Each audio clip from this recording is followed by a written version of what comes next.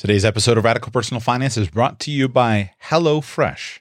Please visit HelloFresh.com and use the promo code RPF30 to save $30 off your first week of deliveries when you subscribe. HelloFresh.com, use the promo code RPF30. On today's episode, we tackle part 2 on the seasonality of life. Part 1 yesterday talked about the seasons of life, and today, the seasons of work.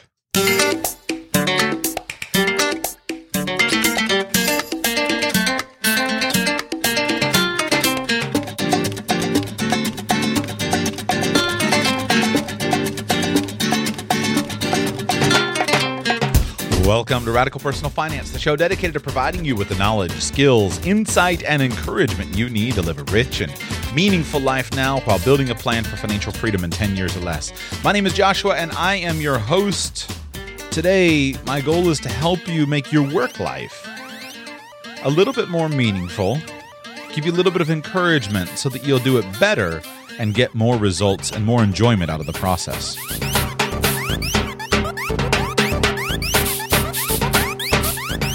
The world of work is changing in today's world, and this is nothing new. Work has always changed. It just seems that the change always seems new and fresh to us. I've never seen so many articles about the change of work, the robotics revolution, the fact that many of us, our jobs are going to be outsourced and replaced by robots and all kinds of new things. This universal basic income proposal, never seen so many articles on it. It's showing up as the theoretically new thing. It's nothing new, but it's just I'm seeing it all over the place. And I want to wrap up this discussion of seasonality with an area of focus that I didn't get to in yesterday's show intentionally. I tried to keep yesterday's show focused on the philosophy as it applies to life. But I want to talk about the importance of seasonality because in our modern world, because of our ignoring of the seasons, we've lost some of the benefits of the seasons. If you think back just a little bit when life was more exposed to the coming and going of the seasons, you can see that external influences had a greater effect on the day-to-day hum, the day-to-day routine that most of us went through. And there were specific times of year at which you performed certain tasks. In an agrarian society, this judgment, this forcing of seasonality is even more acute. You don't go out and plant your seeds in the fall. You plant your seeds in the spring. And there are certain tasks that you do in the summer and in the fall, and certain tasks that you do in the summer and the spring. In today's world, it's not quite so much that way. Most of us, our work is always there, and we need to face it all year, all the time, and so we lose some of the benefits of the season. Worse than that, the appearance of our work changes. I remember a decade ago when I first read David Allen's book called Getting Things Done. I grasped the thesis of his reason for having to write such a book, which was this: in our modern world, we need a manual for how to get things done. This has not been the case traditionally throughout human history. Throughout much of human history, work was obvious, it was apparent, it was clear. If you were living in an agrarian society and needed to go out and plow a field in the springtime, you knew when you were supposed to plow because it was spring. You don't plow in the summer and you don't plow in the winter. You plow in the spring. And so when springtime rolls around, you have an external cue indicating to you that it's time to go out and plow. So you face your work. You know the order. In old days, my dad grew up on a farm, and so there was a 3-generational farm. Both my parents grew up on farms, but there was 3 generations of farmers involved there. And so you had a generational transfer of wisdom and knowledge. You didn't have to go and read a bunch of books on how to plant. If you were a young boy growing up on a farm and your dad and grandfather were involved as well, they had the knowledge and the wisdom of when you did certain tasks and in what order you did certain tasks. So you knew when you were supposed to work, and you also knew what that work looked like. You knew how to get ready for it. The task was straightforward. You get the plow ready. You knew how to do it. A little bit of instruction. Here's how you plow. And then you did it and you knew when you were done. If you were starting off on the 40-acre west pasture and you're plowing it from east to west, Well, you start at the east, and when you're halfway through, you're halfway done. And when you get to the west, you're done. When the sun comes up, you go to work. When the sun goes down, you quit. It was straightforward. But in our modern economy, where many of us are knowledge workers, the lines are much more difficult. I face this challenge constantly. I frequently am totally ignorant as to what is the best thing for me to do next. I frequently sit down with a pad of paper and try to figure out, okay, where should I focus my time? I don't know whether it's spring or fall, and I don't know what you're supposed to do in spring and fall. I frequently don't know when I'm supposed to work. Night, day, morning, afternoon. Much more challenging. And thus, it's only in the modern world, in the modern era, that anybody could even write a book with a title like Getting Things Done and have it be relevant. Well, when we bring that to the concept of seasonality, I believe that you can draw some lessons from seasonality to apply to your work life. It's extremely important to me that we learn how to work effectively and we learn the value of work. In case you haven't picked up on the theme of much of the theme of Radical Personal Finance, although I encourage and pursue financial freedom, and I encourage others to pursue financial freedom, I don't believe that financial freedom and work are mutually exclusive. I don't see work as something that should be sought to get out of. I don't see work as a curse. Work as a blessing. Work as a gift. And if we ignore work, or we ignore the value of work, it often causes significant problems. And many people are pursuing desperately the concept of retirement, as in, I don't want to work anymore, because they have a poor relationship with work. Perhaps the fundamental reason would be the most frequent reason rather than the fundamental reason. The most frequent reason would be if there's a poor fit between the type of work that you're engaged in and your unique skills, your unique abilities, the things that are uniquely you. If you find yourself in a situation where you're doing work that is not well suited to you, you will find yourself deeply frustrated. I've been there. I think we've all been there. Just because you're there doesn't mean you immediately should leave. There are lessons that can be learned in that context.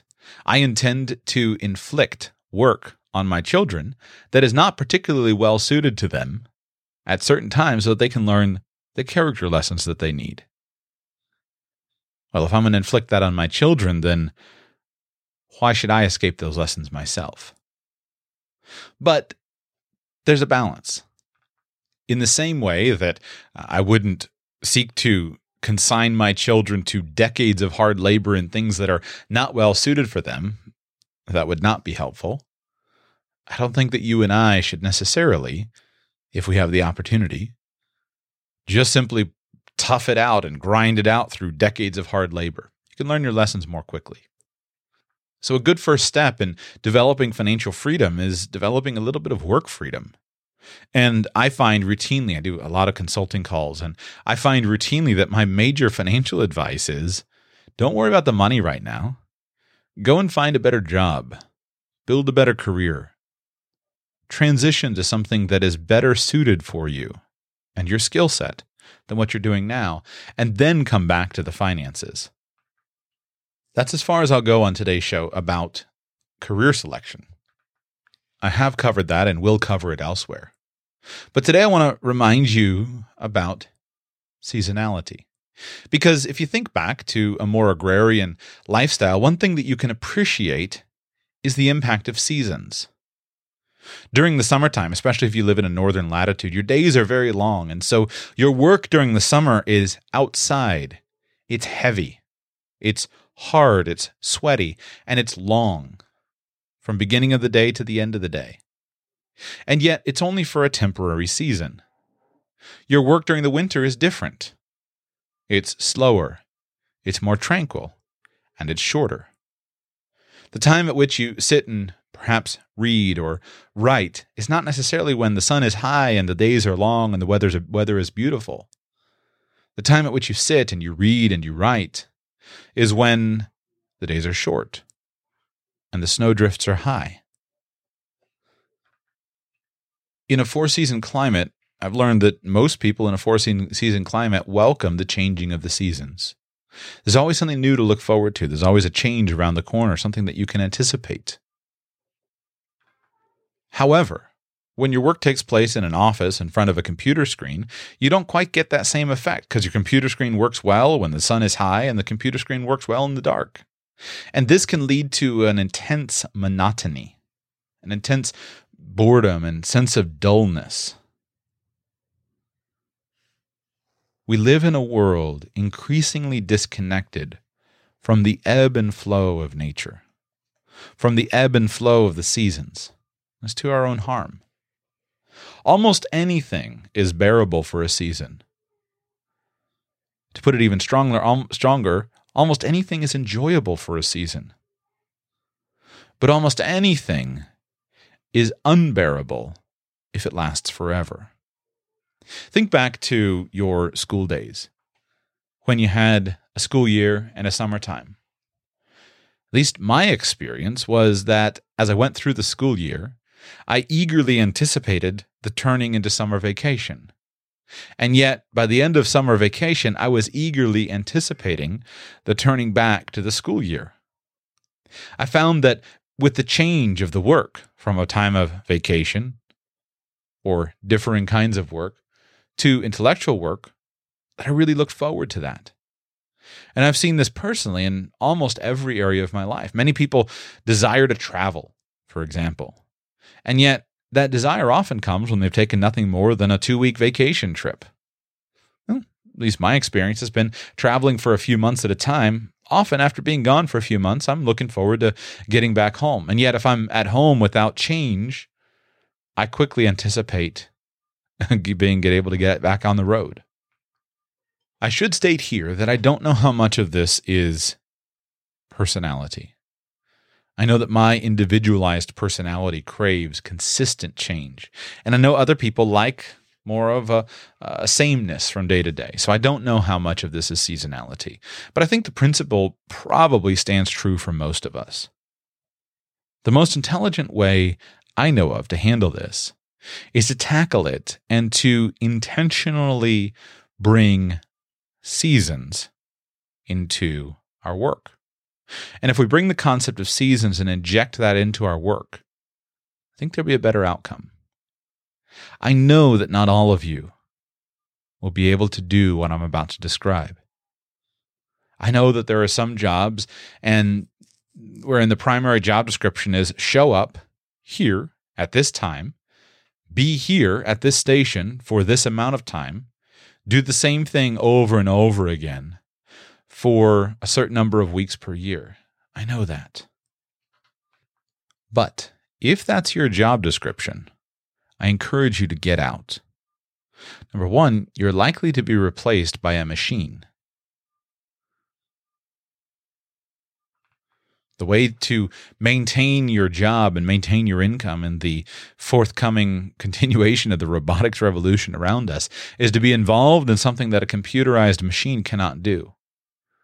That means human creativity, human judgment. These are the types of skills that will weather the storm of the increasing robotizing of our society. But more importantly, make a plan to get out of those types of jobs just for your own benefit. So here's the first way that you can harness seasonality. Think back, and I'm going to be drawing this metaphor to agrarian societies. Think back to an agrarian society and consider how there is one work, farming, raising crops, but yet there are many projects associated with that work. One project is plowing. Another project is planting. There's a time of harvest. There's a time, if you're engaged in animal husbandry, there's a time of birthing. There's a time of breeding. There's a time of putting animals out to pasture. There's a time of branding or shearing or whatever is appropriate to the specific discipline you're involved in. The larger job is made up of many projects, and this makes the less pleasant projects more bearable. It allows you to wade into a job that you're not particularly looking forward to, knowing that it's only for a short duration, a specific duration. You can tackle almost any unpleasant job if you know that it'll soon end. Almost any pleasant job becomes deeply frustrating if you know it never ends. So the way that you can apply this to your own job is seek to understand the different projects that are involved in your job, and then apply them and stretch them out as projects that you can tackle with specific outcomes and specific, I hate business lingo, but I don't know another word, specific deliverables. You want to know what done looks like. If possible, try to make done something visual. Many of us face a deep challenge in the fact that you can't see the results of our work. You can't visualize it. It's so satisfying to look out over a freshly mowed lawn, or a freshly plowed field, or a freshly painted house, or a freshly cleaned kitchen, and see the effect of your work, to see what's done. No matter how beautiful my spreadsheets are, I very rarely get the same satisfaction out of a spreadsheet as I do out of a freshly mowed lawn. So try to arrange your projects in such a way that you'll be able to see something at the end. Not necessarily physical, but at least to understand what done looks like. This requires work. No pun intended. One of the hardest things is doing the planning and building it out as a project. I find this so challenging myself, and yet it's also rewarding because it puts your creative juices to it. So try to make thematic projects and try to put milestones in place for yourself with your specific type of work, and I think you'll find a few better results. Now, just a moment, I want to talk about the rhythms of life, the daily, weekly, monthly, quarterly, and multi-year rhythms of our life, and how to harness them for maximum effect. Before I do, though, sponsor of today's show, again, as I mentioned, is HelloFresh. If you're not familiar with HelloFresh, it's a super cool service wherein a company puts together the raw ingredients for food, and then they send them to you. A moment ago, I was talking about how difficult projects are to plan. One of the things my wife and I find super challenging is just staying on top of our meal planning. We have high aspirations of having a beautiful monthly calendar with all of the meals planned in advance, but we have never, ever been able to make that happen. Much more than that, we go to the store, we get a bunch of stuff, and I do most of the food shopping, and I bring it home, and she does about half the cooking, I do half the cooking, and just basically have to open up the refrigerator and kind of pick something and make something up.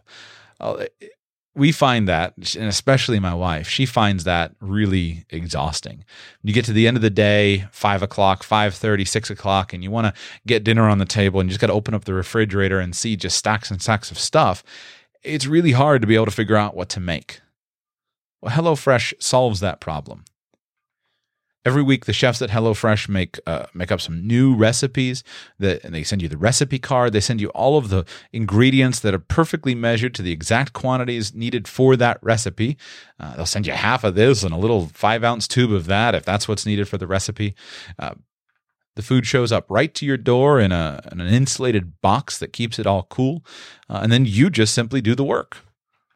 But the cool thing is, it's some of the fun work. It's the chopping, it's the creating, and it's the assembling. Now, your value might be different in terms of what you value. I know that for us, with HelloFresh, our favorite aspect of it was just not having to do the planning. Here's a great recipe, here are the instructions, here's the food, make it happen. If that sounds like the kind of thing that might be useful to you and your family and in your seasons of life and where you are right now, go to HelloFresh.com and try it out. You save $30 if you use my coupon code RPF30. Again, $30 off your order with RPF30. It comes out to less than $10 a meal. You can sign it up. You could do for a family of 2 or of 4. They've got different options. If you're a vegetarian, they got a veggie box. If you're a family, they got a family box. Try it out. HelloFresh.com. Use the promo code RPF30 to save $30 off of your order. Now, back to the rhythm of life. I really think this is something that if you want to experience financial freedom in your life, one way you can do it is by taking control over your work schedule and fitting your schedule to your life rather than you having to conform your life to the work schedule. As I've interviewed hundreds of successful, wealthy people, and as I've interviewed dozens, if not hundreds, of retirees, one theme that I have learned is most of us crave control. The reason many people desperately desire to retire is not because they don't like their work. It's the fact that their boss requires them to show up for a mundane meeting on Monday morning at 8 a.m. and they have to fight traffic, and they'd much rather do it at a different time. Well, you may or may not be able to solve that immediately, but you can certainly work towards it by taking control of your schedule. Life flows well when you can get rhythms that work for you. Of course, the first thing is to tackle your daily rhythm. Consider when you work most effectively and work during your peak period. Consider when the work fits into your family schedule the best and do your work during that time. There are various techniques that will even help you get more out of a few hours. For example, many people use a technique such as the Pomodoro technique to great effect. You focus deeply for 20 or 25 minutes at a time. You focus on your work for 25 minutes, work in a burst, take 5 minutes off, come back, work in another burst. This burst effect is proven to be effective for many of us. So structure your daily rhythm. Structure your weekly rhythm very carefully. Here the key is to divide your days based upon the theme of the day. The most effective way that I know of to do this is something that's taught by a coach named Dan Sullivan. I mention him frequently on the program. He teaches people to divide their days into focus days, wherein you do your most productive, most effective work, and you focus exclusively on that to the exclusion of all else. A buffer day, which is wherein you do the tasks necessary to prepare for a focus day. You handle all the little errands and the little details and the little things that pile up if you don't get them done. And a free day wherein you do nothing with work, nothing related to work. I've used that theme to good effect in my own life, and I've seen it recommended by many experienced people and many coaches. I've seen it in many books I've read. And so divide your days up. And know when you're off and when you're recharging and rejuvenating and having a free day, and know when your focus time is. Know when you are working very, very effectively, and don't waste any time on those days. Establishing that weekly rhythm can be extremely helpful to you. I don't know what to do with a monthly rhythm. I think perhaps that could be useful to some people. There are certain things that you can do on the first of the month every month, check your oil, etc. But I don't particularly make a huge focus on a monthly rhythm myself, but I do try to focus on a quarterly rhythm. And this is the closest connection to the seasons, and I think it would behoove us to pay careful attention. I read a book years ago called The 12-Week Year. And the basic premise of the book was sensationalist title, but you can get more done in a focused quarter than in a year if you're focused on it. And a quarter is a really effective amount of time to plan with and to work on. A day is too short because many of our days often get away from us. Even a week is too short. I often find that my weeks don't go like they will go. But a quarter has enough variation, enough flexibility to really be useful. It's long enough to get a lot of serious, big work done, but it's short enough to be able to press through. So I think that you should schedule your work, if at all possible, on a quarterly basis with specific projects, specific outcomes that you're committed to on a quarter. It's so convenient to have 4 quarters in a 12-month year. It's so convenient to have your quarters line up with spring, summer, fall, and winter. Just works really, really well in our modern world to work on a quarterly calendar. And the key is to schedule bursts of specific work and then schedule recreation and rest in between those quarters. For example, I haven't actually done this yet, but I've been working towards it for a few years. My ideal annual calendar is to work 3 months, take 1 month off. So work January, February, March, take April off. Work May, June, July, take August off. Work September, October, November, take December off. That's my ideal schedule that I'm working towards. The benefit of such a schedule is twofold. One, you have a deadline to get your work done. Without a deadline, the work often doesn't get done. But two, you have a time of rest, rejuvenation. And in our modern world, recognizing the threat of obsolescence, recognizing the threat of being replaced by machinery, we have to increasingly feed our creative capacities. And that requires times of rest and rejuvenation. So when I talk about taking a month off, I'm not, for me, I'm not talking about spending a month doing nothing. Although certainly there's a place for vacation, travel, whatever happens to be the plan at that point. But that month off is so important to allow me to recharge my creative capacity. If you're engaged in a knowledge economy, you've got to recognize that your ability to produce work that's excellent is largely going to be based on your synthesis of unique ideas. And you can't always do that in a specific linear fashion. I've learned this the hard way in creating Radical Personal Finance. I've learned that I can't just sit down and crank it out. Otherwise, I quickly arrive at the end of my creative juice exhausted. The show that you're hearing today is coming, and in a moment I'll share kind of the direction I'm moving, but it's coming out of my own failure. Creative work requires you to be rested and rejuvenated. And creative work is where, increasingly, the rewards are. Especially the financial rewards. Consider carefully how you can put in place a quarterly rhythm into your life, or something close to that.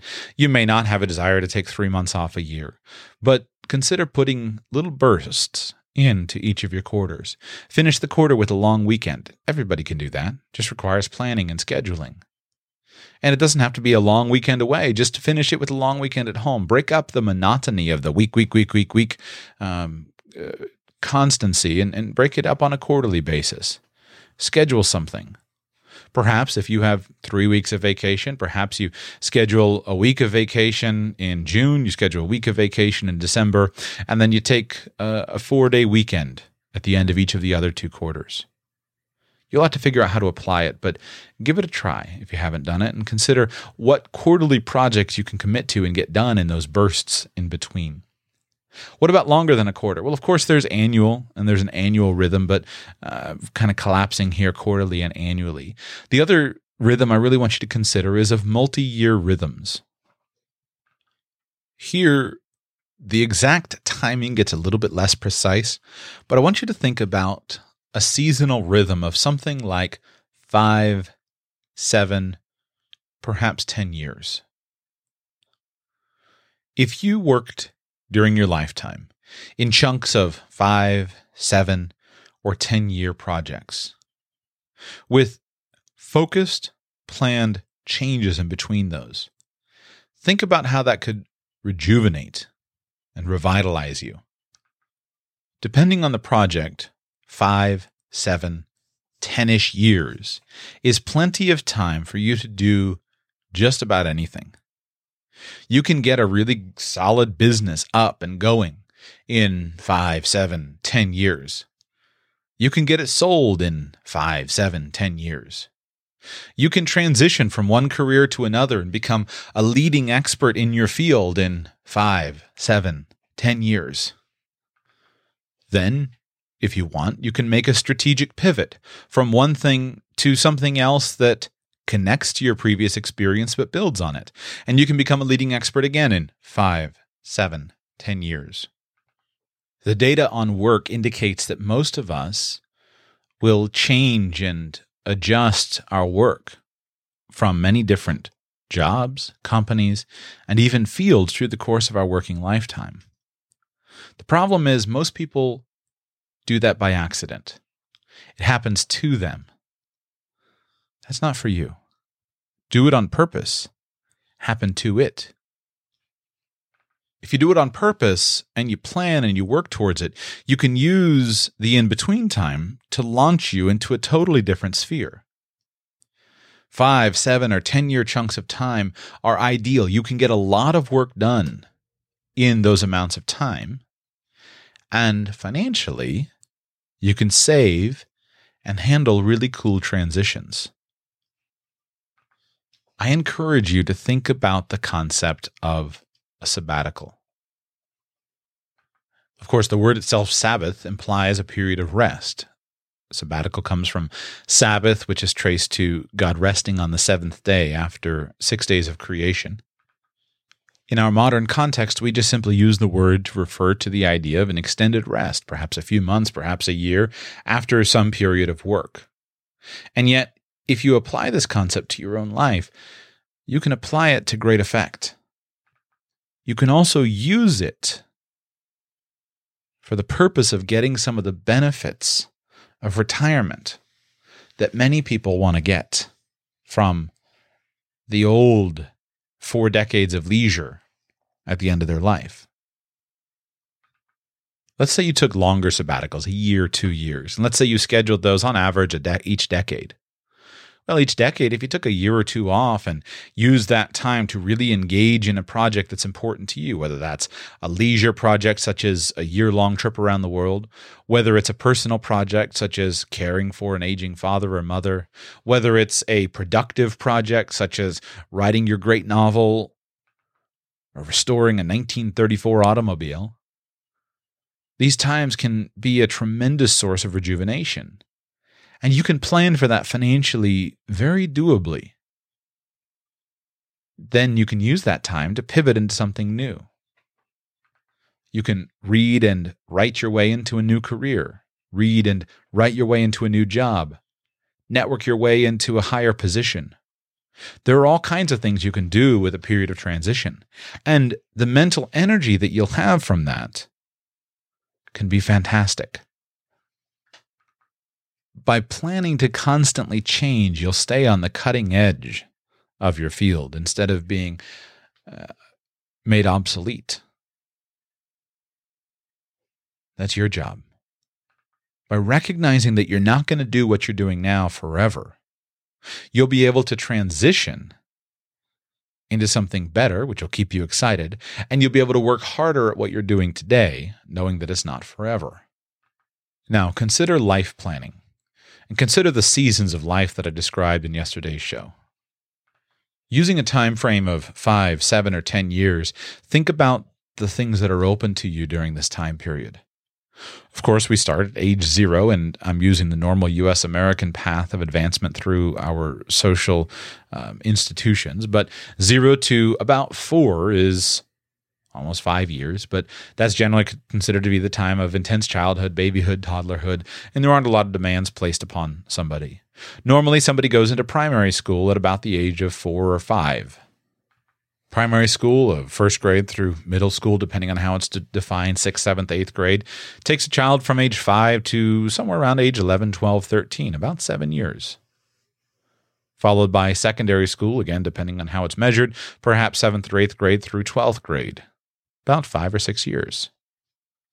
Then 4 or 5 years of college, master's degrees on top, but right on about that 5-year transition period. Let's say that somebody comes out of college in their early 20s, 21. Consider the transitions through their life of 21 to 30. Then just think about the decades, 21 to 30, 30 to 40, 40 to 50. 50 to 60 and onward, of course. Consider the natural phase of child rearing, and consider if you were planning on a transition each 5 to 7 years, how you could use that time to insert something really special with your children. It would seem to me like a bit of a waste, if you're doing it for the benefit of the child, to spend thousands of dollars taking your 2-year-old all around the world. Of course, it probably wouldn't be a waste for the parents, but for the child's perspective, that they're not going to pay much attention to the fact that they're riding an elephant in India. But add 5 years and all of a sudden your 7, 8, 9, 10-year-old could make a significant difference, and you really could harness that in your child's life. Or let's say that your child has a unique talent or skill that you really want to hone, and so you take a year off as a sabbatical during young to middle childhood to help them to really hone that. If they need a coach, you take them to the best coaches in the world. If they have an interest, take them on a traveling tour of the interest and feed that. Of course, you could do the same thing during the teen years. You have, again, that 5 to 7 to 9 year gap to really harness something. And then as your children matriculate out of the household, then you can put the same thing into your own life. Now, again, here, I'm not trying to say exactly the form that it should take. And there's no precise science here of every 5 years, 7 years, 10 years. I'm just saying, think in terms of that context and make a plan for it. Consider the opportunities that gives you. Now, add up another phase of this thinking to something like financial cycles. If you are an astute student of financial cycles, you'll know they come somewhat regularly. Hard to predict, of course, in specifics. But if you see one coming, perhaps you can start a business that's going to ride a particular cycle. If it's a construction boom or a housing boom, maybe you build your construction company and you ride the financial cycle, and then when the boom ends and you go in that industry goes back into recession, then you go ahead and sell out and take your sabbatical. Maybe maybe it's simpler than that. You're working a job where you have a consistent salary, but maybe you can ride a housing boom. Try to buy in at the lower end of the cycle. You live there for 5, 7, 10 years. Sell out when you think you're near the higher end of the cycle. Take your profits in the United States, completely income tax free. Have your nice reason for transition. Long trip or new business or whatever your period for transition is. Go have your sabbatical and then come back at it and do it again. Line up your sabbatical with the recession. You get good deals on your travel if you travel during recession. And instead of fighting the market, you're moving with the market. Think about how you could apply that concept and get a fresh start. Many of us would look around at the things in our home and the clutter that's there and often wish, man, I wish I could just get rid of all this stuff and start over again. Many of us look around at the house that we live in and think, if I were going to do this over again, I wouldn't do it like this. Sometimes we look at the job or the career. You get the point. But think about how you can harness this seasonal concept and apply it to your own life. Now, of course, I'm being quite idealistic here. I'm assuming that you can predict the business cycle, predict the housing cycle, that you have an awareness and a grasp of booms and busts and recessions and times of economic growth. These things are obviously very difficult to predict with any consistency. My hope is not to make everybody an economic forecaster. My hope is to open your eyes to the possibilities at hand and cause you to think more creatively about what you've got. The reason I'm doing this is I've learned that most of us are not very creative when it comes to planning our lives or considering the opportunities that are available to us. When I was working as a professional financial planner, I asked hundreds of people about retirement. And I said, when would you like to retire? And the standard answer that I heard is 65. There are, of course, two jokes that would come for about 10% of the people. 10% of the people would say right away, like yesterday, ha ha ha, yes. And 10% of the people would say never, and they meant it. But I would guess 80% of people would say 60 or 62 or 65 or 67, something that would line up with their age of normal retirement age for Social Security purposes. I thought to myself, how in the world does everybody think that 65 is the ideal time to retire? Almost nobody would tell me, well, in 11 years, I want to retire. Nobody would say at the age of 47, I want to retire. And I realized that it wasn't that people didn't necessarily want to retire. Of course, some people do, and they do want to make changes, that most of us aren't that creative about thinking about the possibilities and then making a plan for them. And it usually requires somebody else's story to say, wait a second, I could do that. That's been my secret agenda in trying to share various stories on radical personal finance.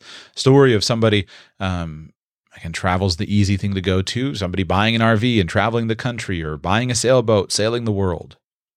Or the story of building a business or going and volunteering for a year in the local area, making some change in something that you see, or going into politics for a short period of time.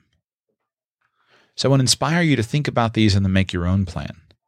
For example, it's not a guarantee. I'm not guaranteeing that I'll do it someday, but someday I intend to take my children around on at least a year-long trip to all the 50 state capitals. It's kind of a whirlwind trip to do in a year. It probably wouldn't be done in a year, but I think that would be, to me, a really valuable educational thing, and I'd love to do that. I'd love to show my children the United States. So at some point, as they start to get older and as we try to figure out when it'll work, we'll make the plan for that. And that's more exciting and interesting to me than the idea of a 40-year retirement. Now, final time period, and I'll wrap this show up. Think in terms of a 25-year time horizon. And what would be the consistent theme that you could focus on in 25 years? Now, I use that not because it's a precise number. Again, perhaps for you, you can think easily in terms of the decades of your life or 20-year increments. But 25 years focused on a specific theme with diligence is enough to make a major impact and contribution in some area that's important to you. Even if we idealize this and say from 0 to 25 is a time of learning and preparation, 25 to 50 is a time of very, very significant time. A lot of things that you could do from 25 to 50. And then from 50 to 75, and then what do you do in the fourth quarter of your life from 75 to 100? See, 5 to 7 years to 10 years is probably too short in some fields. It may take you 10 years to be an expert at something. But 25 years, you can make a huge contribution. So consider what the theme would be of the next 25 years. And then work backwards into your 5 or 7 or 10-year increments, and then work backwards to your 1-year increments and your quarter and your month and your week, then your day. And of course, nobody has this all charted out perfectly. I certainly don't. This is conceptual, philosophical, intended to stimulate your creative thinking. But don't think who can think in terms of 40-year increments? That's probably much farther than any of us can consider. Just go back in your thinking 25 years. As I record this in 2017, that would put you back in 1992. President Bill Clinton coming into office. Think of how different the world was. You can't plan 40, 50, 60 years, but 25 years, thematically, you could probably make some adjustments. If you take this concept of seasonality and consider the information in yesterday's show, the seasons of life, then you line it up with a proper career selection, choosing an area of impact. Think in terms of some of these periods. Work on your daily schedule. Work on your hourly schedule. Work on your weekly schedule. Those are the low-hanging fruit. And then give some thought, just some dreaming time to 5, 7, 10-year projects, quarterly rhythms, 25-year macro projects. I don't think you'll know exactly what it'll look like, but you can develop some themes. And while you're working on a major theme for the next 5 or 7 or 10 years, then you'll be able to look back and work on a minor theme that'll be the transition to your next decade of work. And as we face an increasingly changing economy, this is more and more the skill that we've all got to implement to stay ahead. I'm going to close today's show with a poem. I don't promise to do poetry in every show, but I am going to close today's show with a poem by Henry Van Dyke. It's called Work. Very famous poem. I hope you enjoy it. Work. Let me but do my work from day to day, in field or forest, at the desk or loom, in roaring marketplace or tranquil room. Let me but find it in my heart to say, when vagrant wishes beckon me astray, this is my work, my blessing, not my doom. Of all who live, I am the one by whom this work can best be done in the right way. Then shall I see it not too great, nor small, to suit my spirit and to prove my powers. Then shall I cheerful greet the laboring hours, and cheerful turn when the long shadows fall at eventide, to play and love and rest, because I know for me, my work is best. This show is part of the Radical Life Media network of podcasts and resources. Find out more at radicallifemedia.com.